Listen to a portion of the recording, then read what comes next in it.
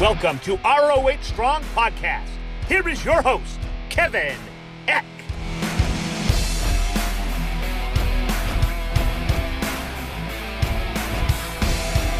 What's up, Honor Nation? Welcome to episode 48 of the ROHStrong Podcast, the official podcast of Ring of Honor Wrestling.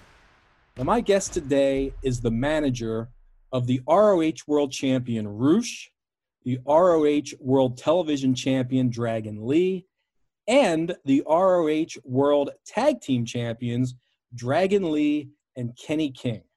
That makes her the first manager in ROH history to have all of those titles in her stable. She is the Diamond Diva of La Facción Ingobernable, Amy Rose. Amy, welcome to the show.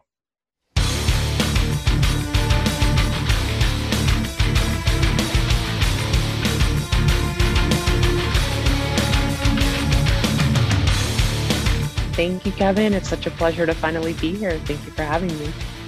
Yeah, well, you know, and I heard you say the word finally there because it has been a while. And let's just get this out of the way right at the beginning here, because it came to my attention recently that, I don't know, another podcaster apparently is trying to stir up some heat between us, insinuating that I, somehow disrespected you by not having you on the podcast earlier. But obviously, no disrespect was intended. We've always been cool. It's just timing.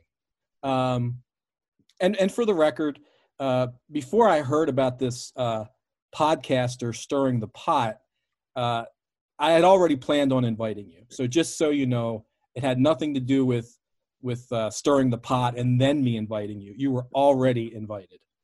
Perfect. Well, I appreciate it. And I think, like you said, it's all about timing. This is perfect timing right after we won the tag team championships. I couldn't think of a better time to have me on. Exactly. That's exactly what I was going to say. You've never been hotter than you are right now. I mean, LFI is with all due respect to the foundation, I think you have to say right now, LFI is the number one undisputed faction in Ring of Honor, arguably the whole industry. And obviously you're a big part of that. What's it like for you working with those guys in LFI? Obviously, you go back, a ways with Kenny King, but now being part of LFI with Roosh, Dragon Lee, and their father, Bestia del Ring. I love working with them. I couldn't ask for better teammates. I couldn't ask for a better faction because we're at the top. They're the best. They time and time again prove why they're at the top. And they make my job easy. We help come up with stuff together. We come up with some strategies, but at the end of the day, it is all thanks to them and all the hard work they put in. They're incredible athletes, and I'm beyond proud to be part of La Facción Ingobernable. I have to ask you, though, where did you get that badass mask that you started wearing since you became a member of LFI? I actually had a good friend, Sancho Jr., shout out to him. He makes really incredible masks. Yes, he actually made Kenny's mask as well. And also someone from MCW, Ryo, trained at the dojo with me. He was actually the one that helped me come up with the design for the mask. So big shout out to them because they made my vision a reality, and I absolutely love that mask. Yeah, that's awesome. I love that everybody in the faction has a mask. Obviously, Dragon Lee does not remove his once the bell rings. Everyone else does. But, I think that's very cool. When I saw Kenny come out with one and then you come out with one, it's pretty cool. I want to ask you, though, just sort of a broad question, though, about being a manager. That's what you always wanted to do in this industry, correct? More so than anything else is you wanted to be a manager. Is that right? 100%. When I first got into this industry, as a kid, obviously you always have the dream when you're involved in wrestling. Most of us anyways are dreaming of being a wrestler, being a superstar, a diva, whatever it may be. But, I for me personally, I always was drawn to the idea of being a valet, a manager, coming out to the ring and being able to be part of a storyline, be part of the match, but not necessarily go in there and physically be involved. So that was always my intention. That was always my goal. And when I actually first started training at Team 3 Academy, that's where I put all my focus into. That's actually how I decided to sign up for the school. Okay. You mentioned the word valet. They don't even use valet anymore, do they? Like, is that kind of an outdated term at this point? Are there still I think valets? I think for some people, it definitely they consider it a outdated term, but I actually prefer the term valet. I think manager's cool and all, but there's something, at least to me, exclusively female about being a valet, and I find that word more appealing. Okay. Yeah, that's true. That's true. It has always been, you see the females associated with being a valet. Not a lot of, I'm thinking like sensational Sherry Martel was clearly a manager, but there haven't been, I think to your point, there haven't been a lot of females who identified themselves as managers. Definitely. I 100% think, even women who are managers, I think a lot of them tend to go with valet just because that's how you start out. But the more you get experience and the better you become at it, then I think, yes, you might graduate to how you guys say manager. Right, right. Well, I wanted to talk to you a little bit, like I said before, like sort of a broader question with being a manager. I've done some managing myself on the Indies, so I have my own thoughts, but I wanted to obviously get your thoughts.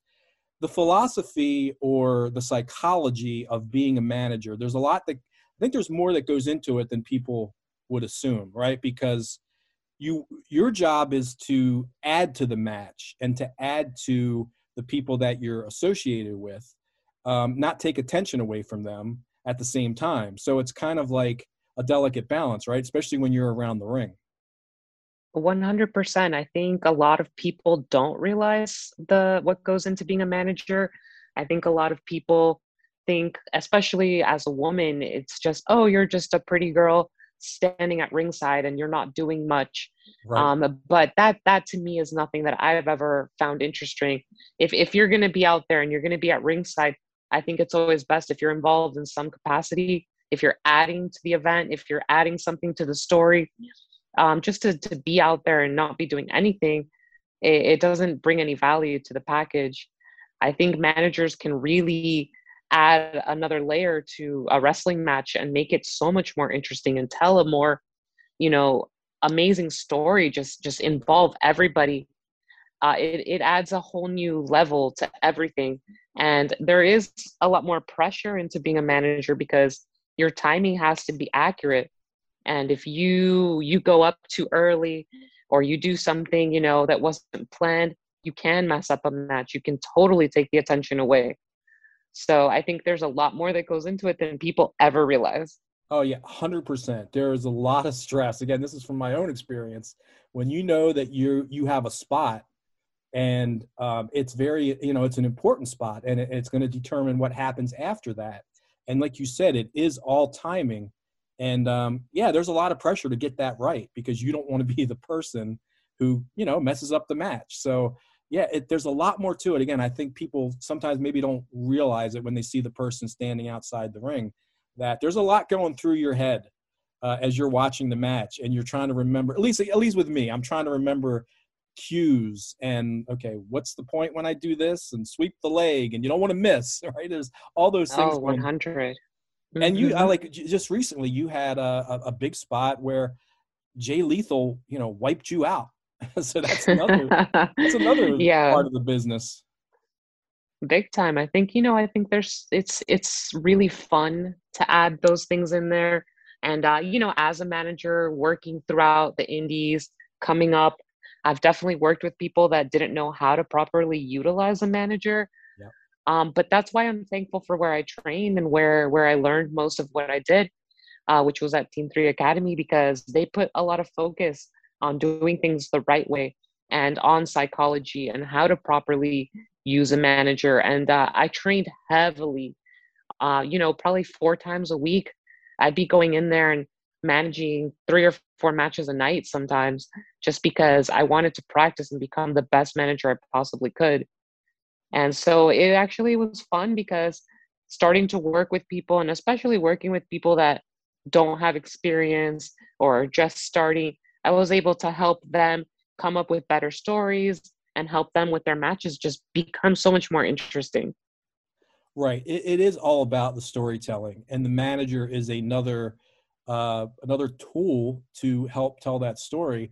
And especially for a heel manager, which, I mean, honestly, there are mostly heel managers in this business. You don't see a lot of babyface managers, although there are some. But you're there to help get heat on the guys that you manage. And there's all kinds of things you can do to get that heat. One thing that I learned was not like right now we don't have any fans. We're doing empty arenas, so Yeah. there are no fans to play to.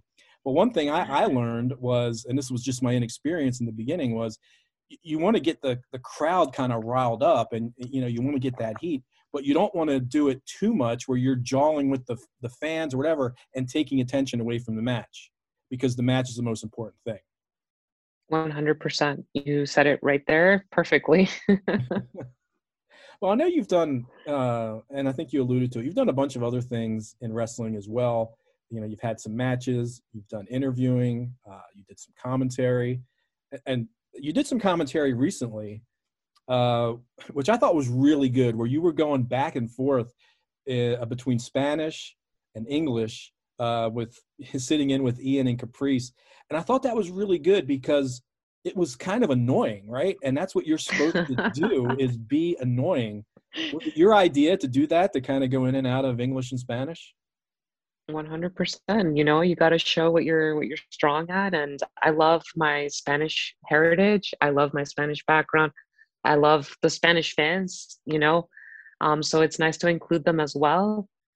So that was for me, it was really easy. And I honestly, especially the match that I was doing commentary for, I was really just enjoying myself. I absolutely loved what they were doing. It was so fun to watch, what they were doing with Flip, and kept throwing Flip in there. I definitely got a kick out of that. Yeah, that was a lot of fun for sure. That was a lot of fun. Maybe not for Flip, but I think it was a highly entertaining match. And like I said, I thought the commentary really added to it, because it's just such a simple thing when you think about it. But like, for people who aren't bilingual, what a great way to piss them off, right? Is to speak in a language they don't understand. So, Oh, big time. People hate when I speak in Spanish because they don't understand anything. I think big thing that I used to see a lot on the comments was, what is she saying? I don't understand. Like, but I think it's funny. I love it. It is. It's great. I took like 3 years of Spanish in high school, and I can't speak a damn word, Amy. I didn't retain I hear that a lot. I retained, I know how to say, ¿Cómo está usted? That's pretty good. Eso está bien. Me gusta. Yeah.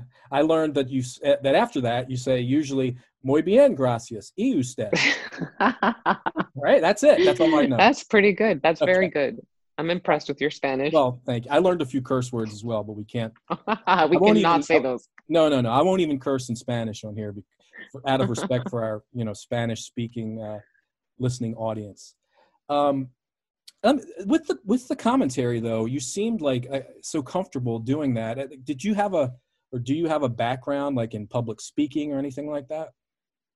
So, actually, before I got into wrestling, I worked in sales for a very long time, specifically working in mobility and selling, AT&T, T-Mobile, things like that.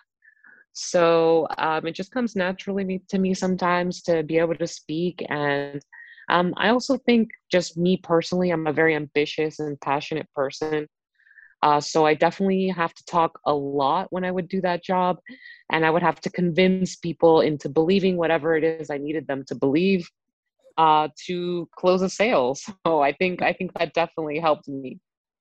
Yeah, well, again, that's perfect training for this, because that's what you guys are doing, is trying to convince people and sell them on a story. So that was I guess the perfect training for this. All right, so the other big news regarding you, and as we said earlier, you manage 3 champions in Ring of Honor: the world champion, the TV champion, and the tag team champions. But the other big news is, a couple months ago, you re-signed with Ring of Honor. So what is it about Ring of Honor that makes you want to continue to be a part of it? And I know that you're very happy in Ring of Honor. So what is it about ROH that makes it, the place you want to call home? Because that's exactly the word, home. Ring of Honor to me is home. It's been my home for so long now. I've dedicated so many years and so many blood, sweat, and tears into just even getting to where I am today. And to be able to say I signed with Ring of Honor again, like that is such a proud moment for me because I started from the bottom. I started showing up to shows. I would travel out of my own way just to be at events sometimes, to work my way into the roster. And it makes me incredibly proud to be part of Ring of Honor's roster and to sign again. And, it really has become like a family to me. I've known a lot of these people for so long now. I've become so close to them. They're my friends. There's so many people on this roster that I genuinely have love for. And it's an easy decision for me. I obviously, there's other things out there and there's other opportunities and people have reached out to me, but it just didn't feel right not to go in there and give everything I got. And especially after everything with the pandemic, how this company took care of us, I couldn't think of a better place to be. Very well said. Very well said. And I've talked about this many times on the podcast that there really are great people in this company. It's an unbelievable locker room. I see the camaraderie there. I deal with a lot of the talent, and I've never, not to say I don't know everything that goes on, but just my experience, I've never seen a lot of the backstabbing, the cutthroat things you hear about in this business. Obviously, everybody has an ego. Everybody's ambitious. They want to do the best they can. But it's not like I have to step on you to get to that spot. It's let's all work together and put on a great show. 100%. I think that's exactly right. I feel very good. I feel comfortable going into work and I feel happy to see everyone and I feel excited. I'm excited for all the stuff we have coming up. Like every time we have an event, I'm pumped. I'm so happy to just be there. And again, like coming from where I have started to be where I'm at today, managing 3 champions and being able to say I'm the first in Ring of Honor history to do that, like it's such an accomplishment. Yeah, it really is. I mean, it's a testament to your hustle. I mean, and your work ethic, because like you said, I know that you were like, you didn't want to take no for an answer, right? And that's sometimes what you have to do is, like you said, you were traveling on your own dime, showing up, it was all about getting your foot in the door, getting seen by people, making those contacts. And then once you have that opportunity, just showing them what you can do. And I know that's what you did. I mean, you started off, we saw you for a while ringing the bell, and we saw you there at ringside. And it wasn't all that long ago. And like you said, look where you are right now with the number one faction in the company. So I think there's something to be said for having that determination and just doing whatever it takes, hustling, and just refusing to take no for an answer. And I think, obviously you have to have the talent ultimately to back up getting the opportunity, but making that opportunity, that's all 100% on you. So, all that hard work and hustle paid off, obviously, in spades. Yeah, definitely. It really paid off. And again, like I really couldn't be prouder. I think for a lot of people out there that want to pursue this, I think that's the best thing you can do is not take no for an answer. Keep trying. Even if one door closes, another one opens. Like always give your best.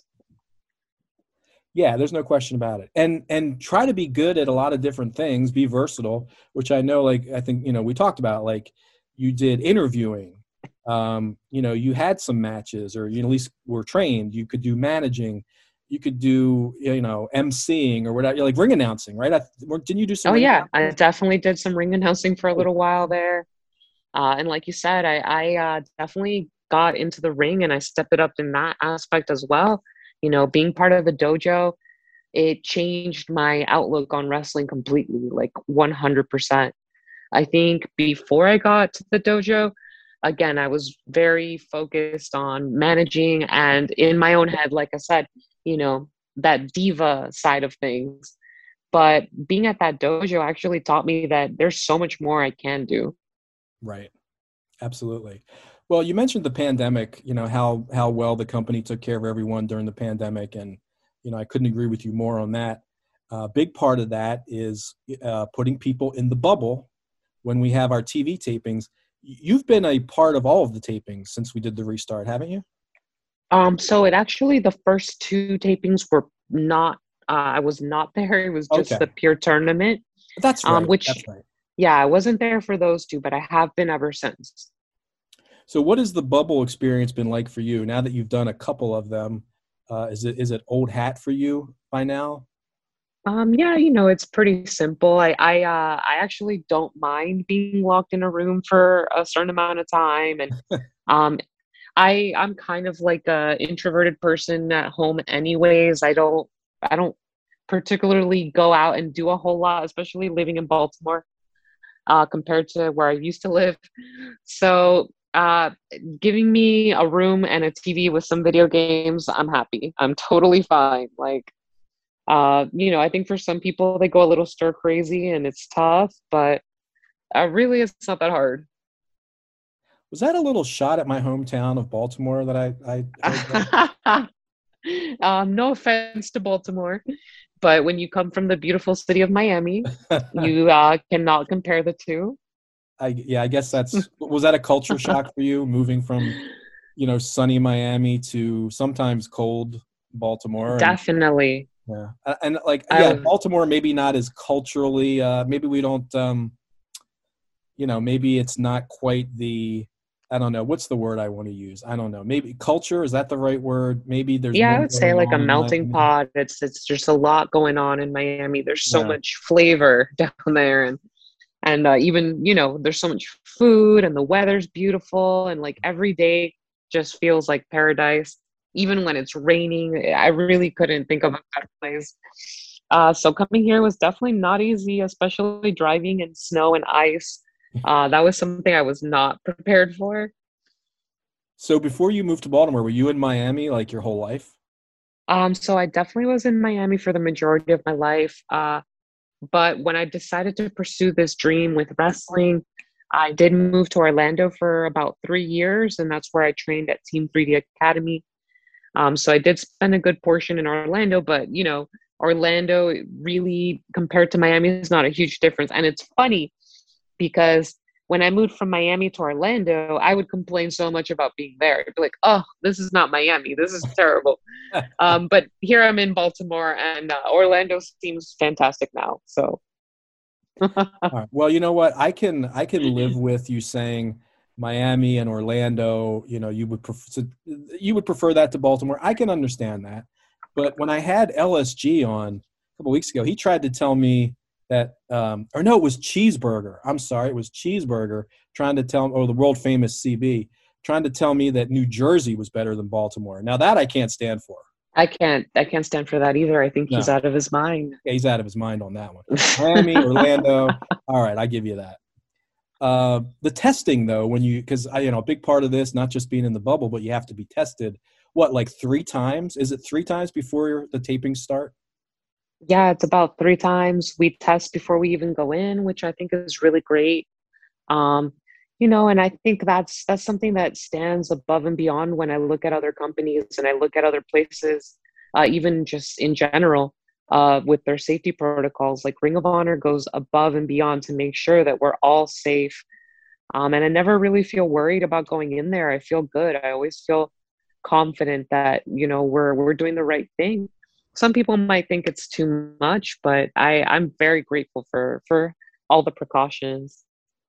Yeah, for sure. I mean, I would not say it's too much at all. I think, to your point, Ring of Honor is really kind of, well, not even kind of. Ring of Honor has set the standard for this in pro wrestling as far as taking the utmost safety measures that you can take and really taking care of the talent, and not just the talent, but the crew, the production people, and everybody else. So yeah, to some people it may seem excessive, but I don't think you can be too safe or take too many precautions when you're talking about a global pandemic, because we shut down for 5 or 6 months. The idea is to keep this going and not have to shut down again or be Of interrupted. course. So yeah, let's take as many, let's make the protocols as stringent as they need to be. The swab up the nose, though, that can't be a pleasant thing. I think everybody has different levels of comfort and how bad they think it is. I really don't think it's that bad personally. I haven't had But it done. I haven't had it done, so I can't say. But it just. Oh, really? Wow. No, I'm not essential to be at these tapings, so I have not been tested. It doesn't look real pleasant, but maybe it looks worse than it really is. So I think it depends. Some people cannot tolerate it. Like I've seen grown men almost start to cry, which is very very entertaining for me. I love seeing some of their faces sometimes, especially when we do like a Zoom call and we have to get our tests done. That can be very entertaining, but for the most part, like for me personally, I really don't think it's that bad. God, I would love to ask you who one of the grown men who was like almost in tears, but I don't want to kill anyone's gimmick. I don't feel it would be in my best interest to release that information. But it is very funny. Unless it's Brian Johnson, and then it's okay to tell on him. Unfortunately, I've never seen Brian take the test. But I'm gonna keep an eye out for that next time. Yeah, please, because he's a real jerk. He definitely can be. Yeah. Okay. Definitely has his moments, but I respect his hustle as well. I do too. I have to separate Brian Johnson, the talented individual, from Brian Johnson, the guy who is just he's impossible to be around. You know what I mean? You've been around. Oh, I know. I definitely know. I'll just say this much. I didn't. It didn't make me like I can't root. I have to be impartial. But when Dragon Lee kicked his head off, that didn't really bother me too much. I didn't lose any sleep over it. Well, one last thing I want to talk about with the pandemic is right before it's been a year, right? God, it's been a year. Wow, that's since crazy. We shut down. It was Vegas weekend, obviously, in March. It was for the anniversary show, and it was for Past versus Present. I know that you were there. And now you were part of that big, like, let's go out and have one last night on the town, right? You were part of that group, weren't you? Definitely. Was it surreal? I mean, because I guess Vegas, was it when you went out? Were there a lot of people out too, or was it kind of like subdued? I can't remember. I know I saw Mandy's video, but I don't really remember a lot about it. So, it was right when everything was first starting. So Vegas was business as usual. It was really crazy. There was people everywhere. Looking back on it, it probably wouldn't have been the best choice. But we didn't fully understand at that time how serious the pandemic really was. Right. So we just went out. We had a blast. And I will say, I'm glad that we did, because who would have ever anticipated that we would be out of action for so long? Yeah. It blows my mind that it's been a year now. Like, it's crazy to me. But I just remember landing in Vegas, and before we even got there, we were thinking, no, there's no way the shows are going to get canceled. Like, this is going to be fine. And we land and everything's canceled. And I remember because I was rooming with Quinn McKay that weekend, and she never even got on her plane. They told her, don't come. Yeah. And I remember thinking, whoa, this is crazy. Like, what are we going to do now? And we had the option to go home, but a lot of us were just like, you know what? We're here anyways. Let's have a good time. Let's make the most of this. And it was honestly one of the funnest nights of my entire life. Yeah, I remember watching that video. It looked like you guys were having a blast. You and Mandy in Vegas, that's dangerous, right? That seems like trouble. That seems like trouble. Hey, Mandy is really fun to be around. We had a fantastic time. And anyone who knows me knows that I do enjoy a good party. I like to get lit. I like to have fun. I think especially after shows and stuff, you gotta unwind a little. You gotta have a good time. Okay, see now, being an older guy, Amy, I don't know all the terminology. Get lit. Now, what is that? What is that exactly? Does that mean like get drunk? A little bit. Okay. have a couple drinks, have a good time. Yeah. Okay. All right. I'm trying to keep up, Amy. I'm trying to keep up with the younger generation. We used to call it getting faced, S-faced. Oh, wow. You know Oh, what? okay. I've heard that one. Yeah, yeah, yeah. Yeah. That's my thing. Probably better to say lit. All right, well, on that note, we're going to take our first break, and then we'll be back with more with the Diamond Diva, Amy Rose, right after this. This is the prestigious one, Joe Hendry here to tell you about shophonor.com. That's the new location to go to for all things Ring of Honor merchandise. We've got an amazing selection with the prestigious Ring of Honor logos, but also we've got merchandise for all your favorite Ring of Honor stars. So go support the company, go support your favorite wrestlers, shophonor.com. I'll see you there. Hey Honor Nation! Check out the new and improved Ring of Honor shop at shophonor.com. Shophonor.com turns ordinary online shopping into a truly immersive experience. Our new mobile-friendly design is enhanced for better navigation and search. The Recommended For You feature will showcase products based on your unique preferences, or find exactly what you want as you filter any category by your favorite wrestler, size, or color. Go to shophonor.com now.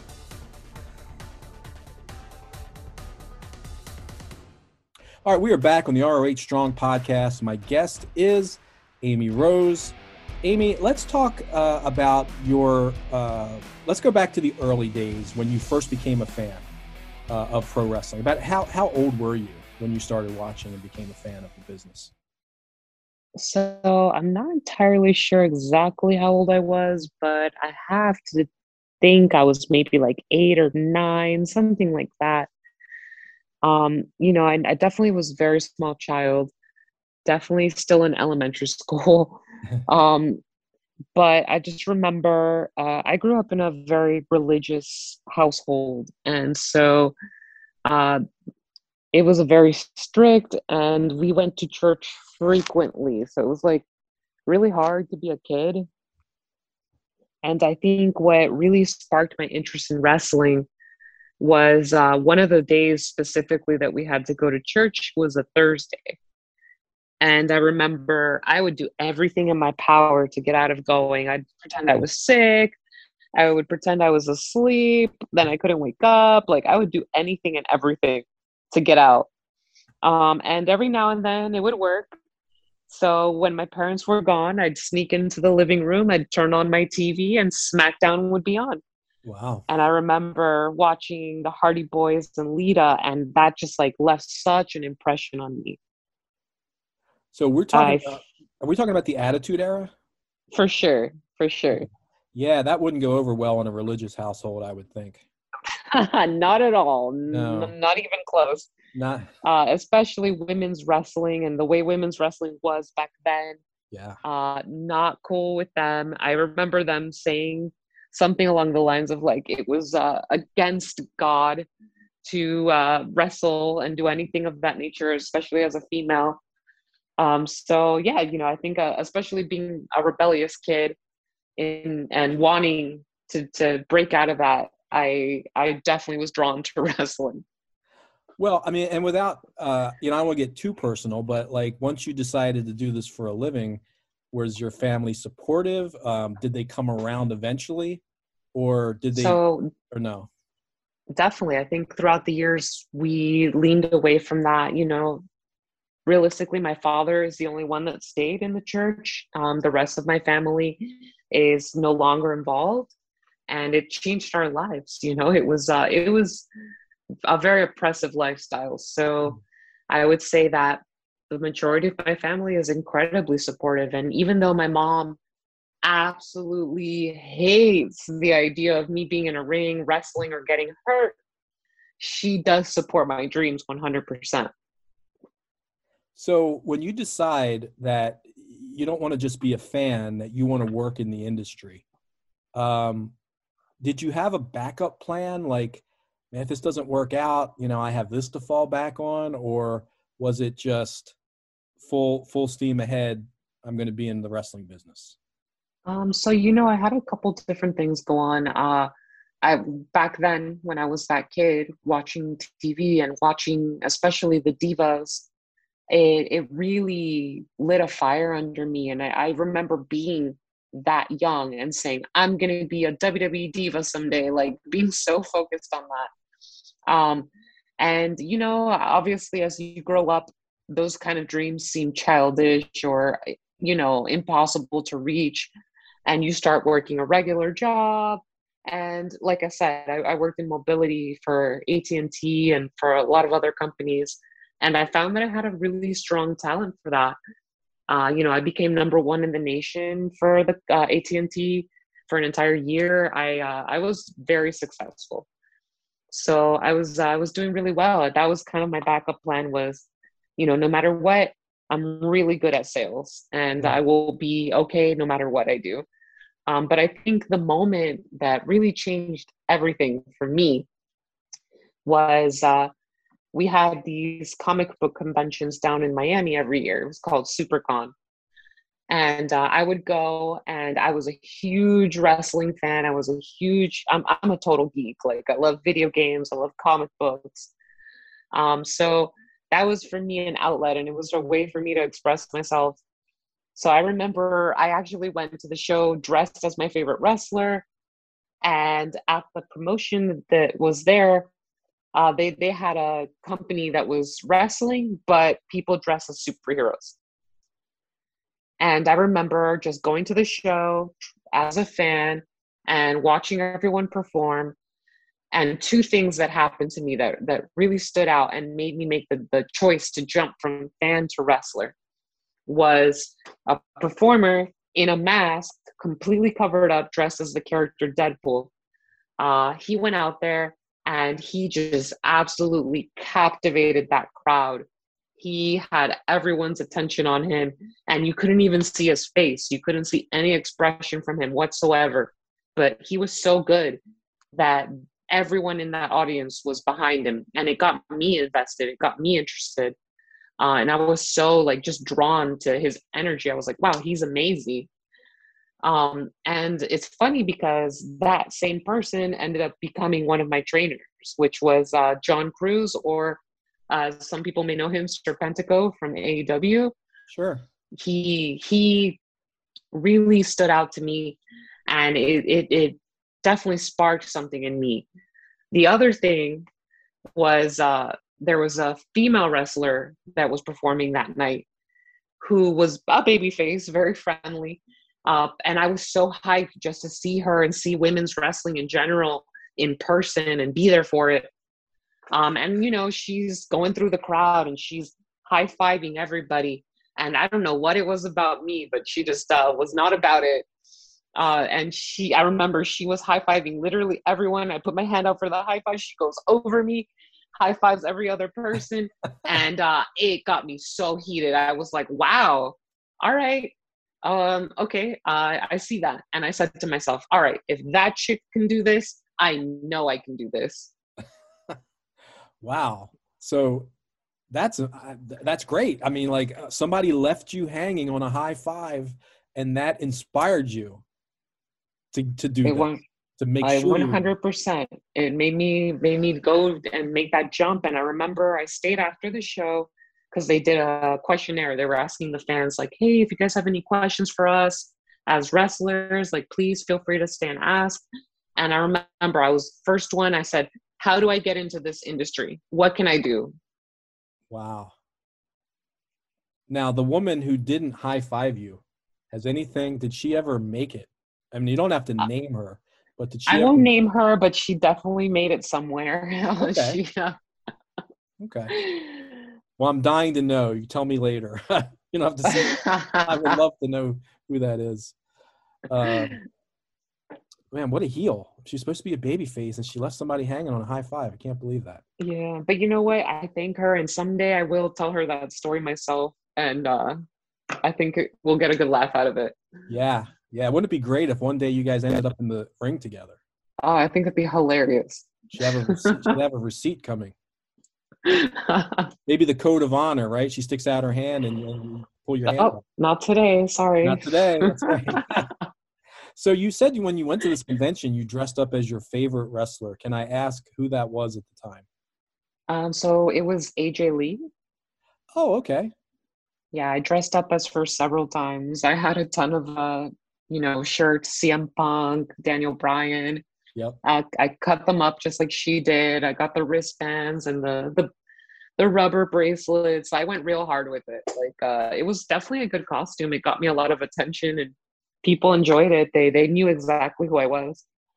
Yeah, I was a big fan of it. I was a big fan of AJ back in the day. So, okay, so that was, you talked about how you asked, how do you get into the business? So where did you, like, you didn't go right to the Team 3D Academy, right? You started somewhere else So first. I didn't. I did that. I stayed after the show. I asked how I get into this.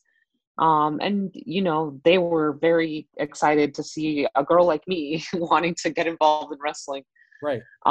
So they were like, what, you want to do this? Like, okay, sure. And it was funny because the people who ran that show and the people who owned the promotion and the big convention that was going on, they actually decided to open their own wrestling company. They decided to open their own promotion. Ronin Pro Wrestling is the name of the company down in South Florida. And that's where I got my start. They said, hey, we're going to have you come in and try out to be an interviewer and we'll see how it goes. So I came, I did an interview, and I was so nervous. I totally bombed. Like, it was not good. But the guy did teach me some valuable lessons on how to cut a proper promo.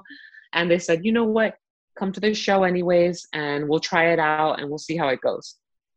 So they had their big first event, and the people running the promotion, because of the convention world, they had a lot of money. So they were able to bring in some pretty big names.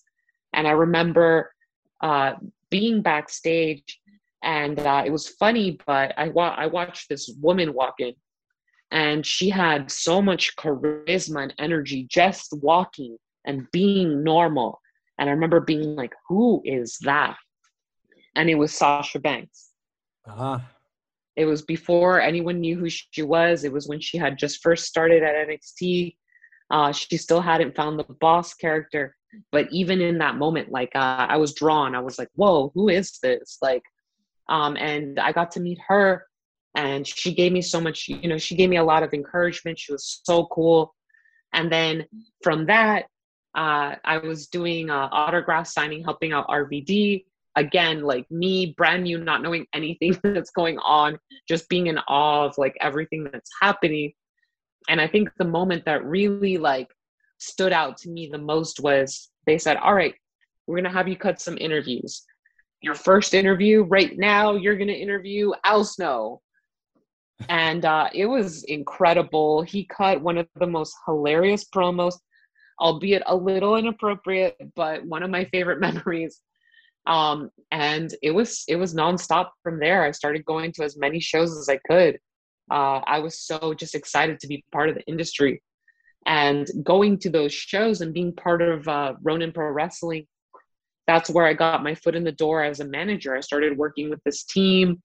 They had a manager, so it was two of us, and she was kind of mentoring me and teaching me, how did they do it. But what I noticed the most was a lot of people down there, unfortunately, were not trained very well. And there was people that were time and time again going in there and just killing it. They were having fantastic matches. You could tell they were trained, and they all had something in common. They all came from Team 3D Academy. Yep.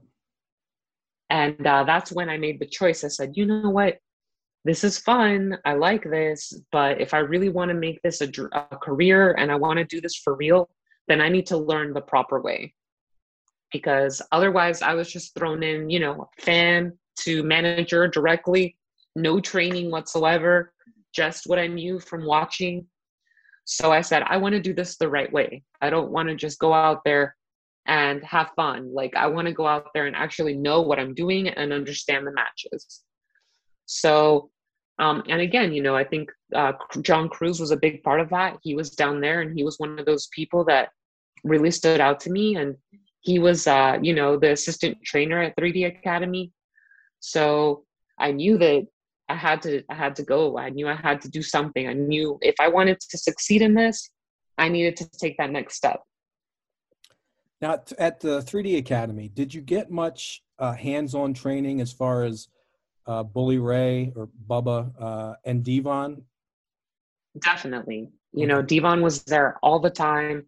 Bubba would come when he could. You know, he lives in, he does not live in Florida, so he would come as much as he could. But every time they were there, we got the most, and they helped us a lot. They taught me so much. And I just remember, even when I decided to go, I remember I completely intended to only go there and be a manager. I remember asking, hey, I'm interested in coming here to learn and train, but I really only want to train as a manager. And they were like, yeah, that's fine. But when I came to do my interview, they were like, look, we know you want to do this and be a manager, but the only way you're really going to understand and be a good manager is if you learn to wrestle. What was your first thought when they presented it to you that way? Were there any trepidations on your part? I think definitely. I think I was very afraid. I was like, whoa, like, I don't know if I want to do that. Like, this is intense. But, you know, I said, they have a point. They're where they are for a reason. There's a reason they're Hall of Famers. They've got to be right about this. And they were, because I learned so much from being in that ring and from learning how to bump and time everything and how to prepare a match. Like, I would say before I got there to after I left there, I knew I was a good manager, and I knew I felt comfortable being a manager because of everything I learned in that ring. Now, I don't know Devon at all. I don't know that I've ever met him, but obviously I know Bully Ray. I get the sense that almost like it's good cop, bad cop. And maybe correct me if I'm wrong, but it seems like Devon, maybe the nicer, for lack of a better word, Bully Ray, a little more of a hard ass. At least that's the way it seems from the outside. Was that your experience at the academy? I think everyone has their own take on that, but I'll say that I think they both can be stern, but I think they can both be really nice as well. I think that, you know, I have so much respect for both of those men, and they both taught me so many things, even in different ways. But I think that's actually what I love the most about training there is I got two sides of things. I got two perspectives, and it let me adapt my psychology into being a mixture of both of them. And you know, they're honestly, they're like the father figures of my life. Like, I am very thankful to everything they've done, because honestly, I would not be here without them. I wouldn't be in Ring of Honor had Bubba not been around. He was a big focus point on why I even decided to go to my first Ring of Honor shows. Okay. Well, I didn't realize that. But yeah, I mean, I think those two, like you said, I mean, if you're going to train there, you know that you're learning from two seasoned professionals who really know what they're doing, and anybody who comes through that academy is going to be properly trained. So I think you obviously made the right decision in going there. As far as learning how to wrestle, though, did you have any kind of athletic background? Did you play any sports? Or was this just not at all? No.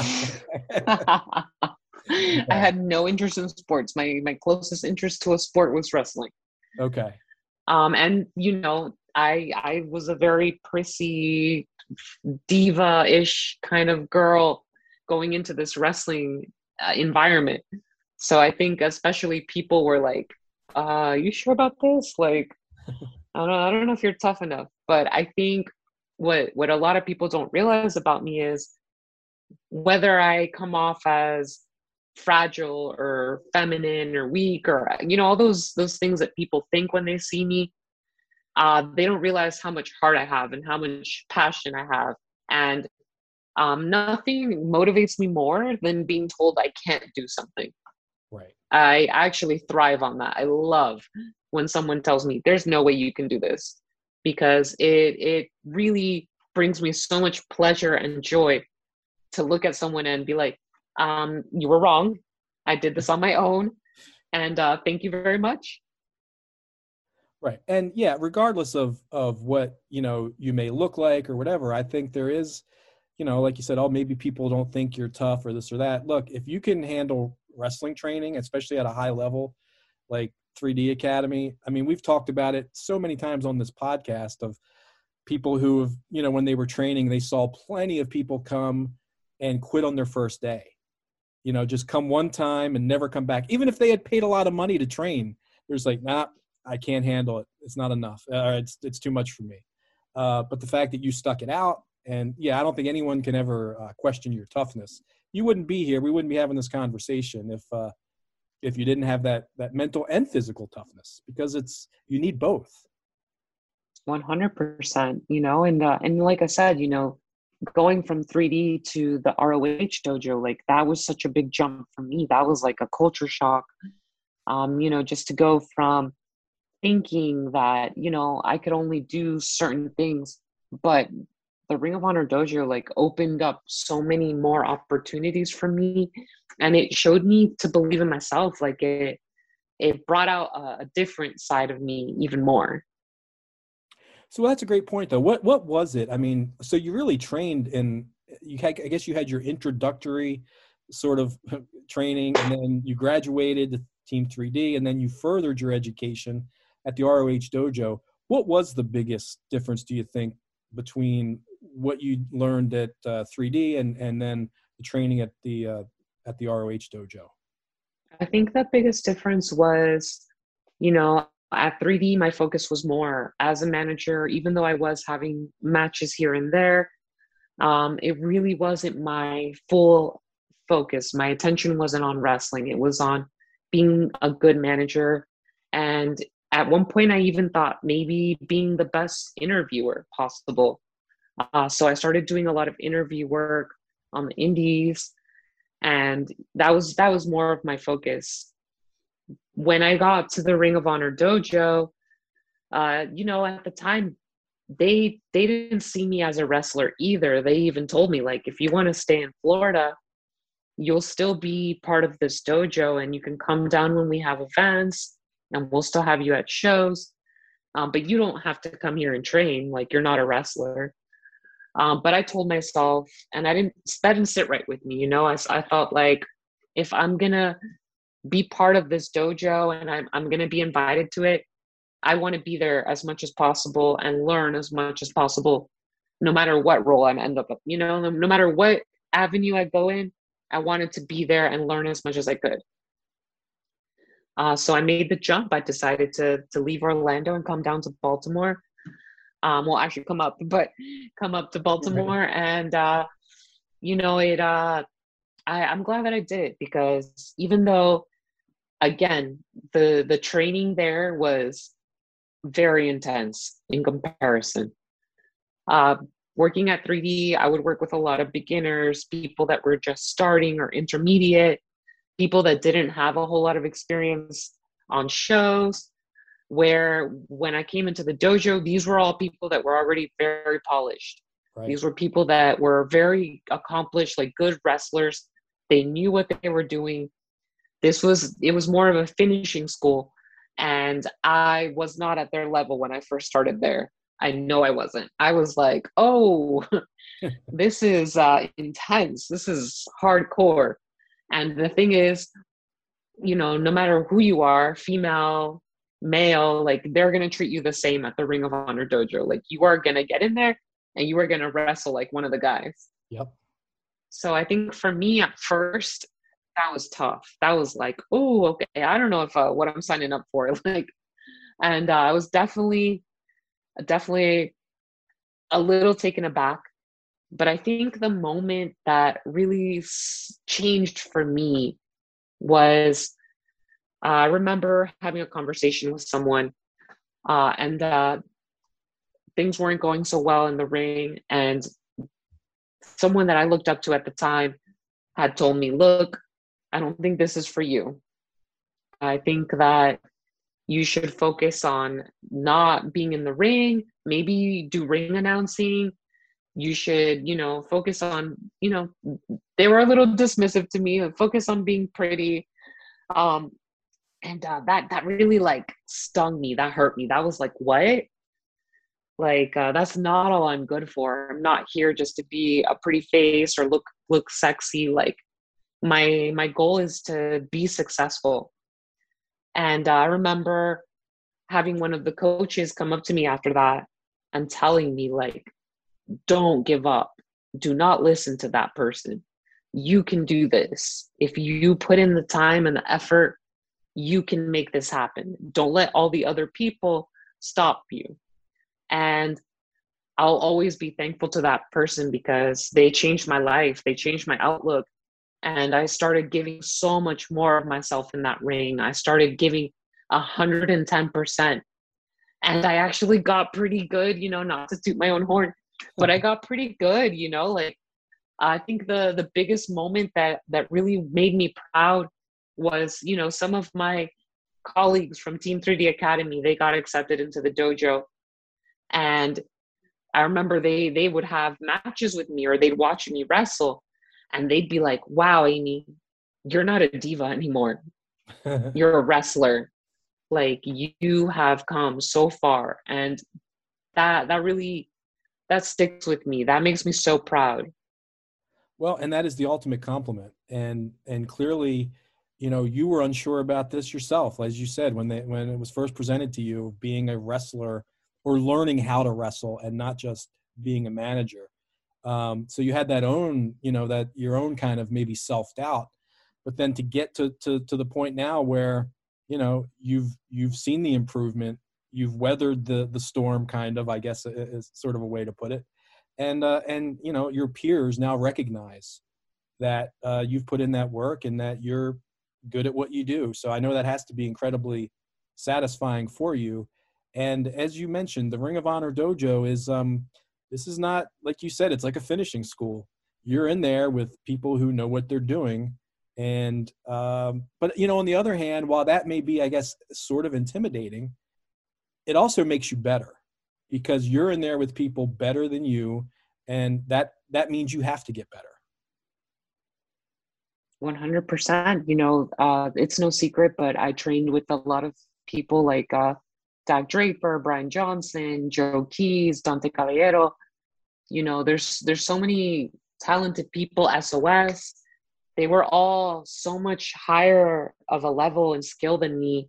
And I'm very thankful to them for working with me and letting me train with them, because just through working with them, I was able to pick up so much stuff and become so much better myself.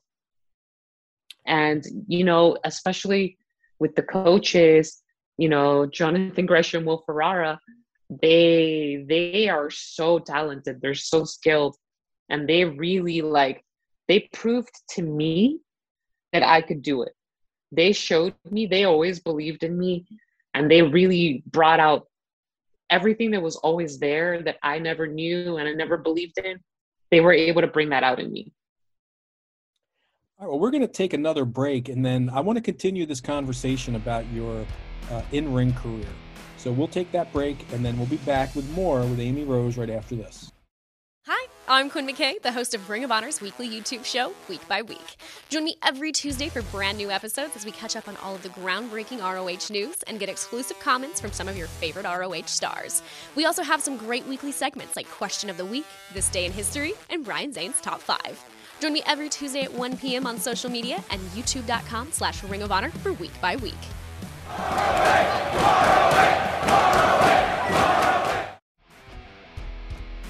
All right, we are back on the ROHStrong podcast. My guest is the Diamond Diva, the manager / valet / whatever she wants to be known as, of La Facción Ingobernable, Amy Rose. Going back to your in-ring career, I think I may have been on commentary for your first match in Future of Honor. It was against Gia Scott. Was that actually your very first match?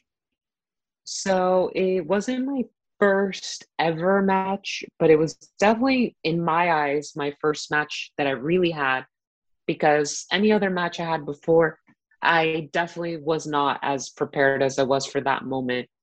And I consider everything I did before, I would say I was a manager trying to wrestle, where going into that match with Gia Scott, I felt like a wrestler going into wrestle.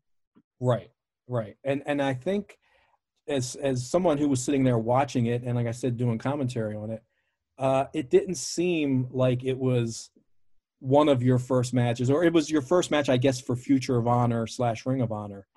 Mm-hmm. But looking back on it, this was only a couple years ago. This was 2019. Looking back on it, how do you think you did for your very first? Well, again, not your very first match, but your first match, like you said, on I guess that big of a stage. Like when you look back on it, what do you think? Have you watched it back?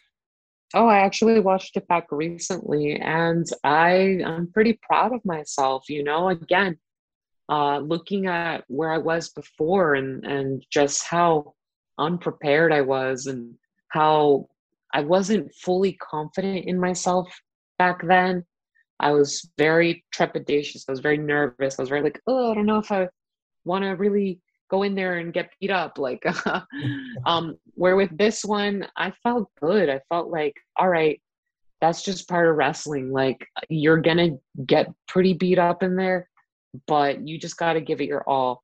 So I look at that match and I'm very proud. And I'm actually really thankful to Gia Scott, because she was one hell of a first opponent.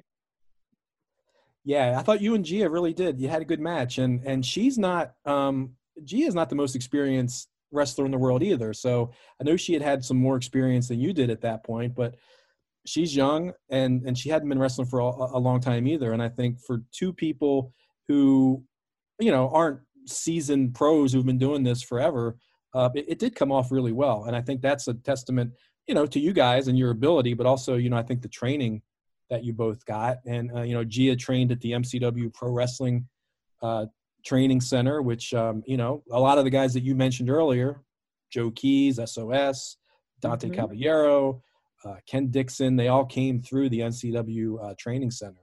So, yeah, I think that was, I might even say pleasantly surprised, I think, how well that match really did go. There was another match that you had, and my memory's fuzzy, so correct me if I'm wrong. Was there another match, a Future of Honor match, where the finish was screwed up and the wrong person went over? That happened, right? That might have happened, yes. That might have happened. I don't know if you want to. Yeah, let's talk about it. Why not? Right? We're gonna pull back the curtain. Sure. I don't remember the specifics of it, but what happened? I can't remember. But and this is a good lesson to tell people that things don't always go as planned. And, you can have the match all worked out, like, the finish, you're going to go in there, the spots, but then things happen and audibles have to be called.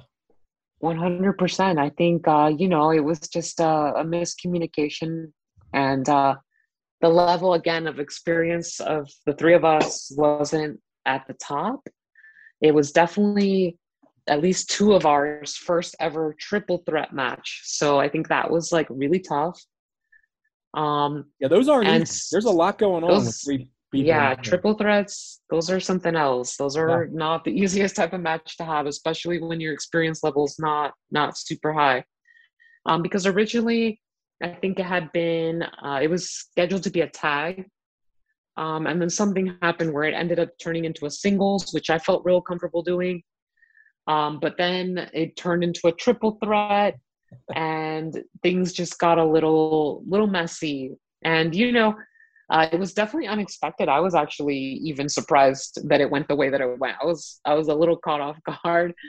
But it, like you said, it was 100% a learning lesson. I think I remember being pretty upset at the end and feeling disappointed in myself because I wasn't able to think quickly enough to fix it or to save the scenario. But it did teach me that things happen sometimes, and you gotta just keep going. You can't sit there. The people that like to coach, don't have boo-boo face. Like you gotta just keep smiling and keep moving on and keep rolling with the punches. So that's the biggest lesson I learned from that scenario. So let's talk about the women's division in Ring of Honor. as we all know, we were supposed to have a new champion crowned a year ago, right back in April. We were going to start the Quest for Gold tournament, and that, like everything else, got put on hold. We haven't sort of rebooted or restarted the women's division yet, but I'm sure we will probably in the near future. Is that something that you're thinking about doing?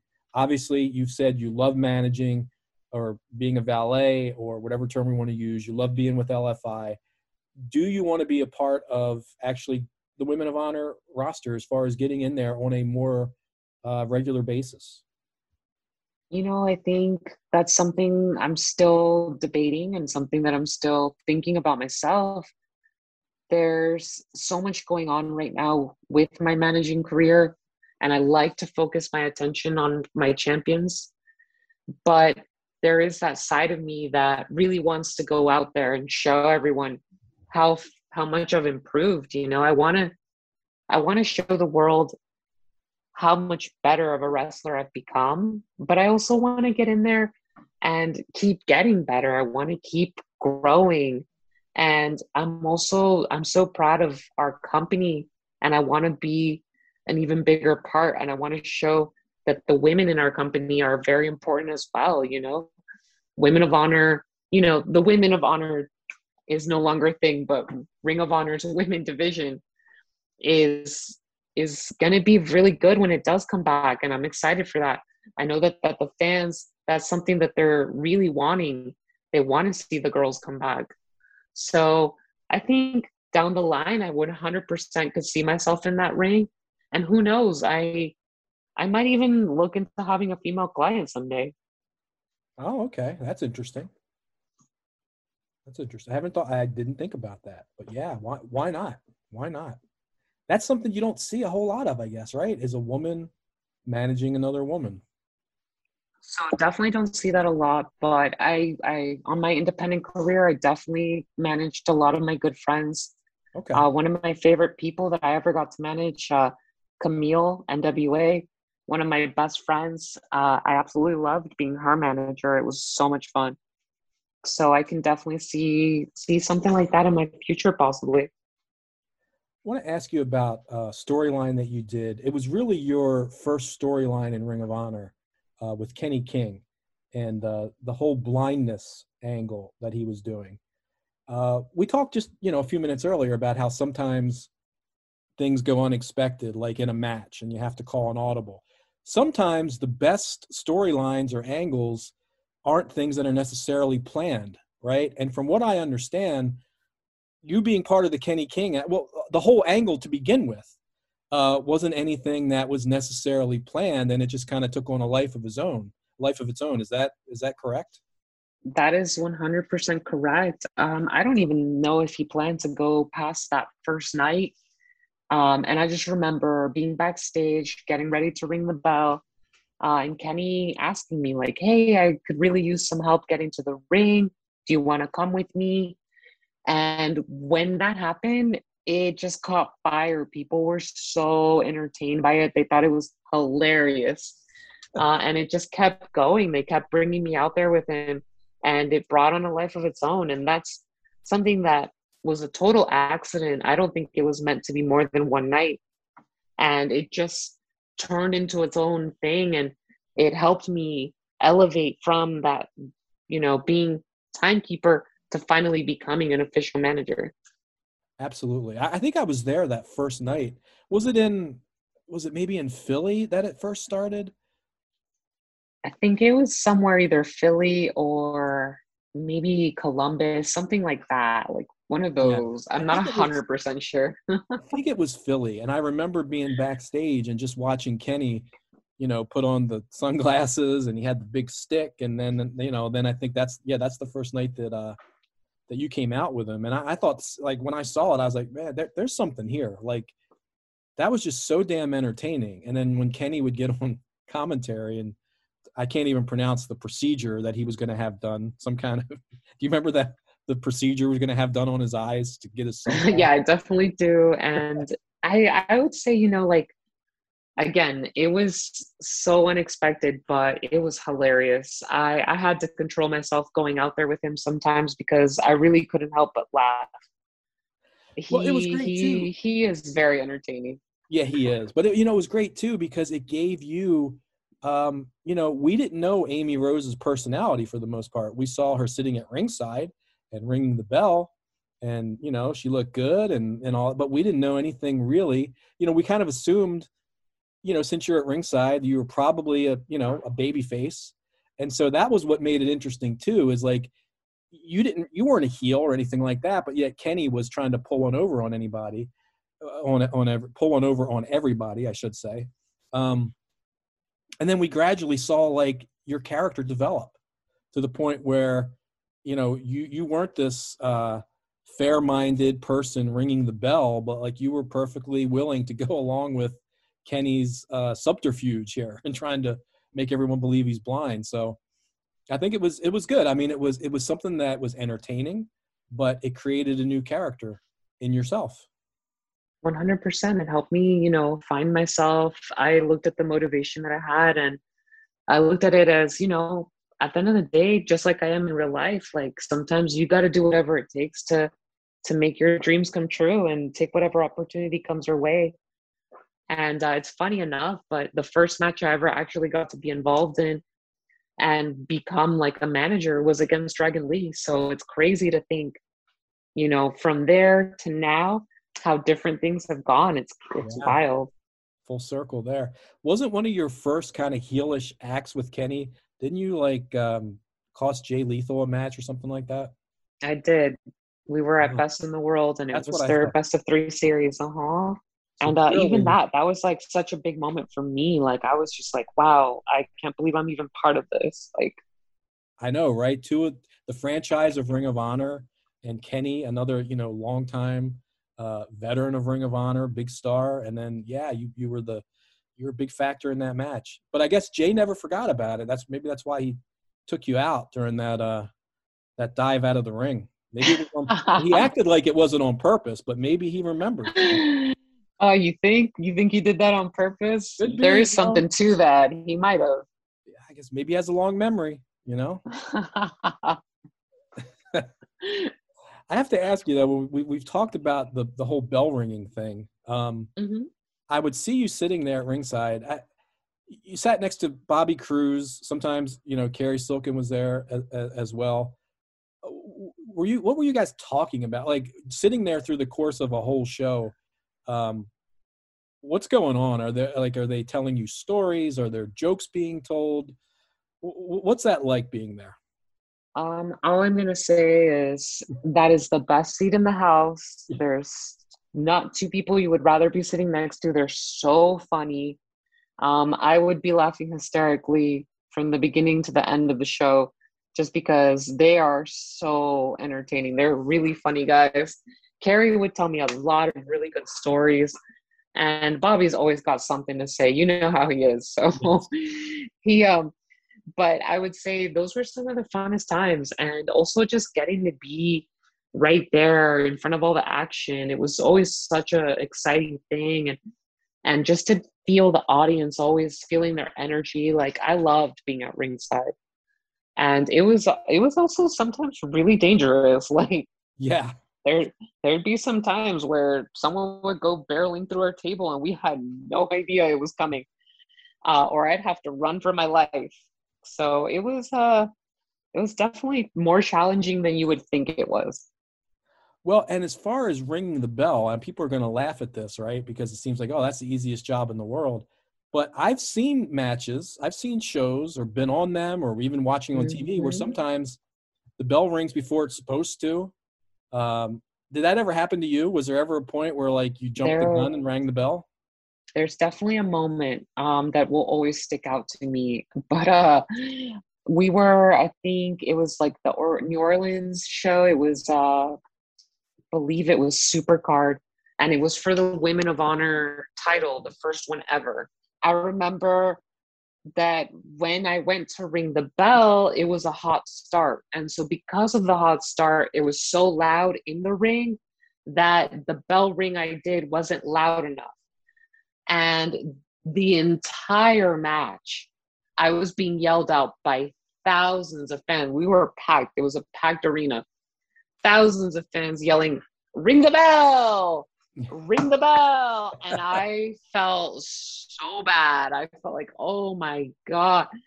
And like, I just remember so much anxiety. I was like sweating. I was like, oh my God, I ruined this match. Like, they were going hard with it. Ring the bell, like 5 minutes in, I was like, yo, can you guys stop? Like, it definitely was a tough moment for me, but it definitely taught me always be on time. And I think it was funny, once I stopped doing the bell and other people were starting to do it, I'd have production come up to me all the time and be like, we miss you on the bell. You were so good at it. Like, these people do not know how to do this.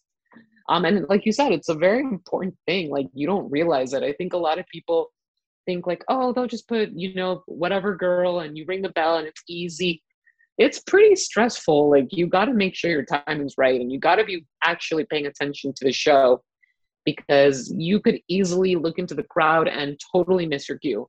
Yep, absolutely. It's not, it's like anything. I mean, there are no easy jobs really in wrestling. Like, everything is about timing and cues and everything else. And ringing the bell is a big part. Like, we've all seen instances where the bell got rung maybe when it wasn't supposed to, or, wasn't rung when it was supposed to be. It's like, it's happened. It's definitely happened. Definitely. So another skill, and it's an overlooked job. What they always used to call it? They used to say the timekeeper at the bell. But were you the timekeeper as well? There's never really such thing as a timekeeper in Ring of Honor, is there? So at least not in the front end. I think, backstage, there's always going to be someone actually keeping time, producers. Right. But on the actual bell, I never had like a stopwatch. I wasn't actually timing the matches or anything. Right. I was just following my cues and waiting for the right moment to ring bells. That's what I was doing. I think if I would have had to do timekeeping, I would have been even more stressed out. Like, oh my God. Well, before we get to our 10 questions segment after the next break, there's two more things I have to ask you about, which is, because I know they're passions of yours, which are gaming and music. And I know that those are two things you're passionate about. So I'll start with gaming, but the problem is I don't know anything about gaming. So, I really don't have a lot to contribute to this conversation. But for the people out there, I'm sure there's plenty of listeners out there who are big gamers. So what are some of your favorite games? Definitely. It's no secret. Most people already know, but I absolutely love Pokemon. It is the first game that I ever got to not have to share. Like, I had an older brother growing up, and he actually went out of his way. He said, "Hey, look, these new games came out. They're called Pokemon. I have the red one. You can have this blue one." And I said, all right, I'll give it a shot. And I fell in love with the game. And it's been a big part of my life, honestly. Like, I've been collecting Pokemon for now 25 years. So I would say that's 100% my favorite game.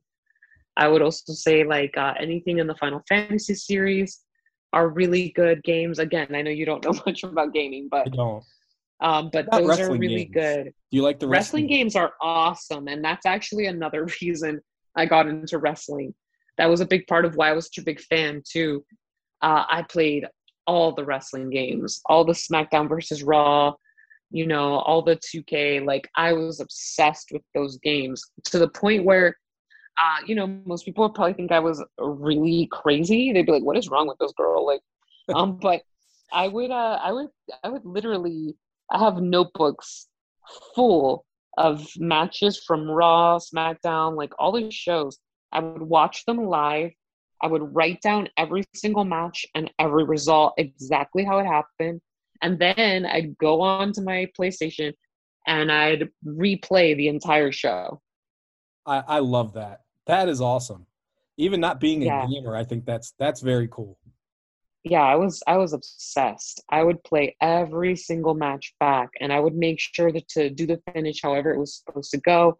And if whatever wrestler wasn't in the game, I would go and make them. Like oh man, I was obsessed with wrestling. I would make the move sets as much as accurate as possible, the entrances, like I was very devoted to that. Now, was Amy Rose ever a playable character? Oh, for sure. Okay. Yeah. I remember my first character I ever made, and I had to be like a little kid, so it's actually really funny. But my first character ever was in a Playboy bunny costume with pink hair. And I named my character Bunny, and like I was like, yes, like this is gonna be me someday. Like it's hilarious to think back. Wow. And look at that. You made it come true, even though you haven't actually wrestled as Bunny, but hey, who knows? Maybe that's next. Who knows? All right, so let me then move on to music. You've said that music is your boyfriend. I've heard you, I think you said that to me once, or it's on your Twitter profile. What kind of music are you into? Is there one specific kind, or do you have eclectic tastes? Like, what are you into? I'd say, my taste in music, I like a lot of things, but I really lean more towards like pop rock. Sometimes some metal gets thrown in there. I definitely like rap. But the thing that's most consistent with my taste in music is that I'd say about a good 90% of my library is female artists. Okay. I'm drawn to their writing style, and I can relate to them so much more. So I listen to a lot of women of different genres. But I'd say like the reason I say music is my boyfriend, and the reason I love music so much is because I feel like life without music would be so terrible. It would be, oh my God, like just the most boring thing ever. You can capture so much emotion and so much energy in a song, and how you were feeling when you wrote it, and the melodies. Like, it's just, to me, there's few things in the world more beautiful than music. And before I even got into wrestling, I was huge into the Miami music scene. I used to go to so many wrestling shows, but the way I used to go to music shows, I'd be at like 3 or 4 shows a week, like all the time. I followed so many different bands. I was friends with so many people in the music industry. And it was funny because I didn't play a single instrument. I did not sing, but people knew me because I was always around. Well, that's exactly what I was going to ask you is have you ever been into singing or playing an instrument or anything like that? And so you're a fan of music, but you never actually got involved in it yourself. Not to that extent. I tried to learn guitar in high school, and my hands said no thank you. It's really rough on your hands, and I was like, oh, I'm good on that. This is too much work. Like, I couldn't put the devotion into that like I thought I could. And as far as singing, it's funny. I really wished I could have been in a band. I actually tried to start one in high school. But my singing is just not there. As much as I love to sing, I am not a talented singer, unfortunately. Well, you know what? I think nowadays, and I sound like an old guy when I say that. Well, nowadays, you have to even really be that good. I mean, the way they can auto-tune and do all these different things and people lip sync. I mean, you don't even actually, have to be that good, that's a good point. My new album will be out next weekend. Keep you guys posted. I'm gonna get right into the studio after this. All right. Well, that's all I have for you as far as our regular questions. So why don't we take our last break, and then we come back. I'll ask you more questions, 10 of them exactly. Experience the show that's thrilling critics and fans. ROHTV. The reviews are in. It's completely different than anything in pro wrestling. I enjoyed every minute of this show. ROHTV delivers. Valiant Saint raves. Take my money. This was awesome. Join the ROH stars for the hashtag #WatchROH watch party every Monday at 7 p.m. Eastern, 4 p.m. Pacific. How do I watch ROH TV? Start by visiting ROHWrestling.com and using our zip code lookup tool to find your local listings. We aren't in your area? Don't worry. You can catch us on digital channels such as Stadium and Stir City, as well as Fight.tv. ROH TV also airs every Monday night at 7 p.m. Eastern on Best on the Planet, our newly launched 24/7 streaming channel, which is available on Stir and Plex. The newest episode of ROH TV is always free on ROHWrestling.com and the Ring of Honor app. Ring of Honor has never been easier to watch.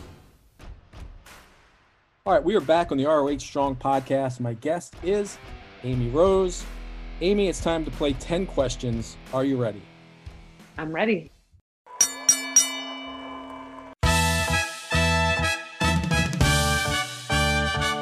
And it is now time for 10 questions with Kevin. All right, question number 1. Since we just talked about music, do you remember the first concert that you attended? 100%. The first concert I ever went to, I won tickets on the radio for Good Charlotte. And I thought I was so cool. I was like this little punk kid. I was like, yeah, this is going to be so fun. And like, it was very pop. And people were moshing, but it was like not anything crazy. But yeah, Good Charlotte. Now, were you in the mosh pit? I definitely was in the mosh pit. I've been in quite a few. I enjoyed that. Well, that'll prepare you for the rest. You take some bumps in there.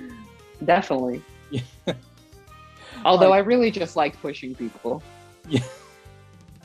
Yeah. See, I tended to shy away from the mosh pits. I really don't like all that, people running into me. I want to punch somebody in the face when they do that. That's not a good, I just can't get into it. All right. Question number 2. If you could have a conversation with any celebrity or historical figure, living or dead, who would it be? I think I would just want to talk to my favorite singer is Gwen Stefani. I love her.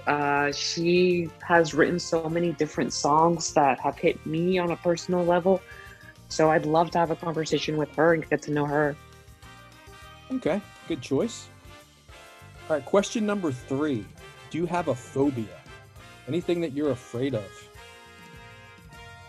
Failure. I am deeply afraid of failure. I am a very ambitious person. So the idea of not being successful terrifies me. And that's why I work so hard. Yeah, and I think that's what motivates, a lot of people who are successful is that fear of failure. All right, question number 4. Have you ever had a paranormal experience? And if not, do you believe in its existence? I definitely believe in its existence. I don't know that I've actually had any kind of paranormal. I think maybe as a kid, I imagined something, I'm sure. But I definitely do believe in there being some kind of evil spirit out there because you feel energy sometimes that you're just like, I don't play with that. That's why sometimes when I watch horror movies, if it's like a slasher and it's someone coming to kill you, that doesn't worry me. If it's something you can't see and it's some kind of demonic thing, that will freak me out.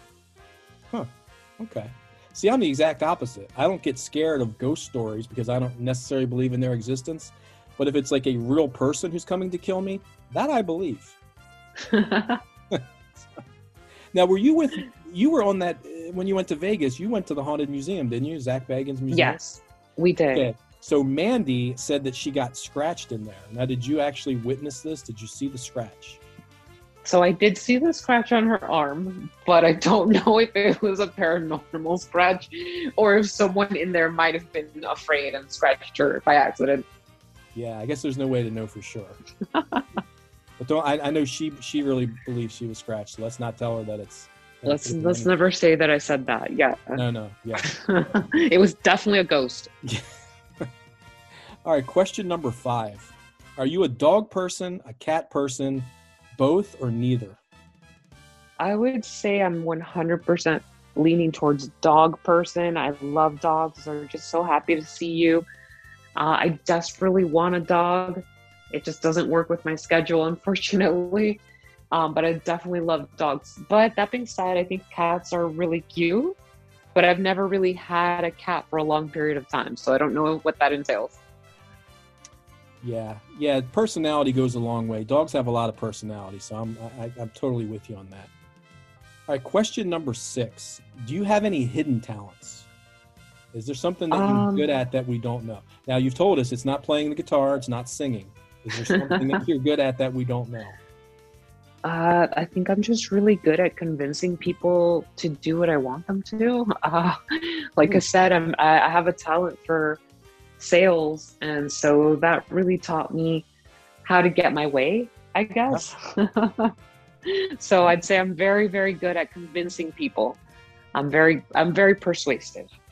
Okay. Well, that's definitely a talent. No doubt about that.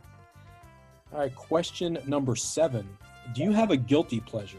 Is there something that you like, that you're a fan of, that maybe you wouldn't want to admit?